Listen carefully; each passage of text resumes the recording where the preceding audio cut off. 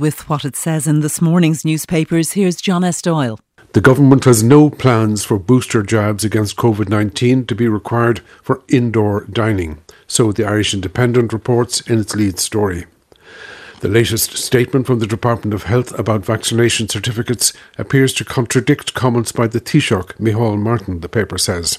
He had indicated earlier this week that booster shots would be necessary for indoor dining in the fullness of time.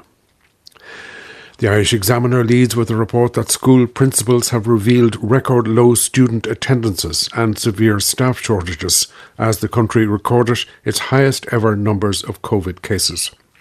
When schools reopened yesterday after the Christmas break, many principals reported that 30 to 40% of children did not turn up for class, the paper says. As for what students do when they leave school, the Irish Times lead story says that students from fee-charging schools are significantly more likely to progress to High Points College courses. That's according to data compiled by the paper for its supplement on so-called feeder schools. The Independent has a similar supplement in which 700 schools are listed. Catherine Donnelly writes that high-achieving students from disadvantaged backgrounds underestimate their chances of getting into the most hotly contested CAO courses. It can leave them missing out on their fair share of places on high-status programmes that generally lead to the best-paid jobs, she says. There is much space in all the papers for the opening of what is called the Golfgate trial, in which 4 men deny charges related to organising an Oireachtas Golf Society event in Clifton during pandemic restrictions in August 2020.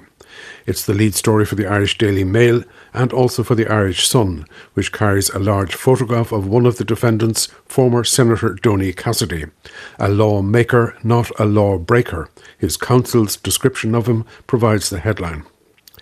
The Mail concentrates on another remark by the same senior counsel, Colm Smith, that hysteria whipped up over the golf dinner led to a lot of very good people having to resign from their jobs. The Examiner builds up the scene at Galway District Court with pen pictures of the Defence Counsel, what it calls the defendant's high-profile hires, from Michael McDowell, former Justice Minister, to Constance Cassidy, one of the country's leading libation lawyers, as she is described in the Times by Miriam Lord.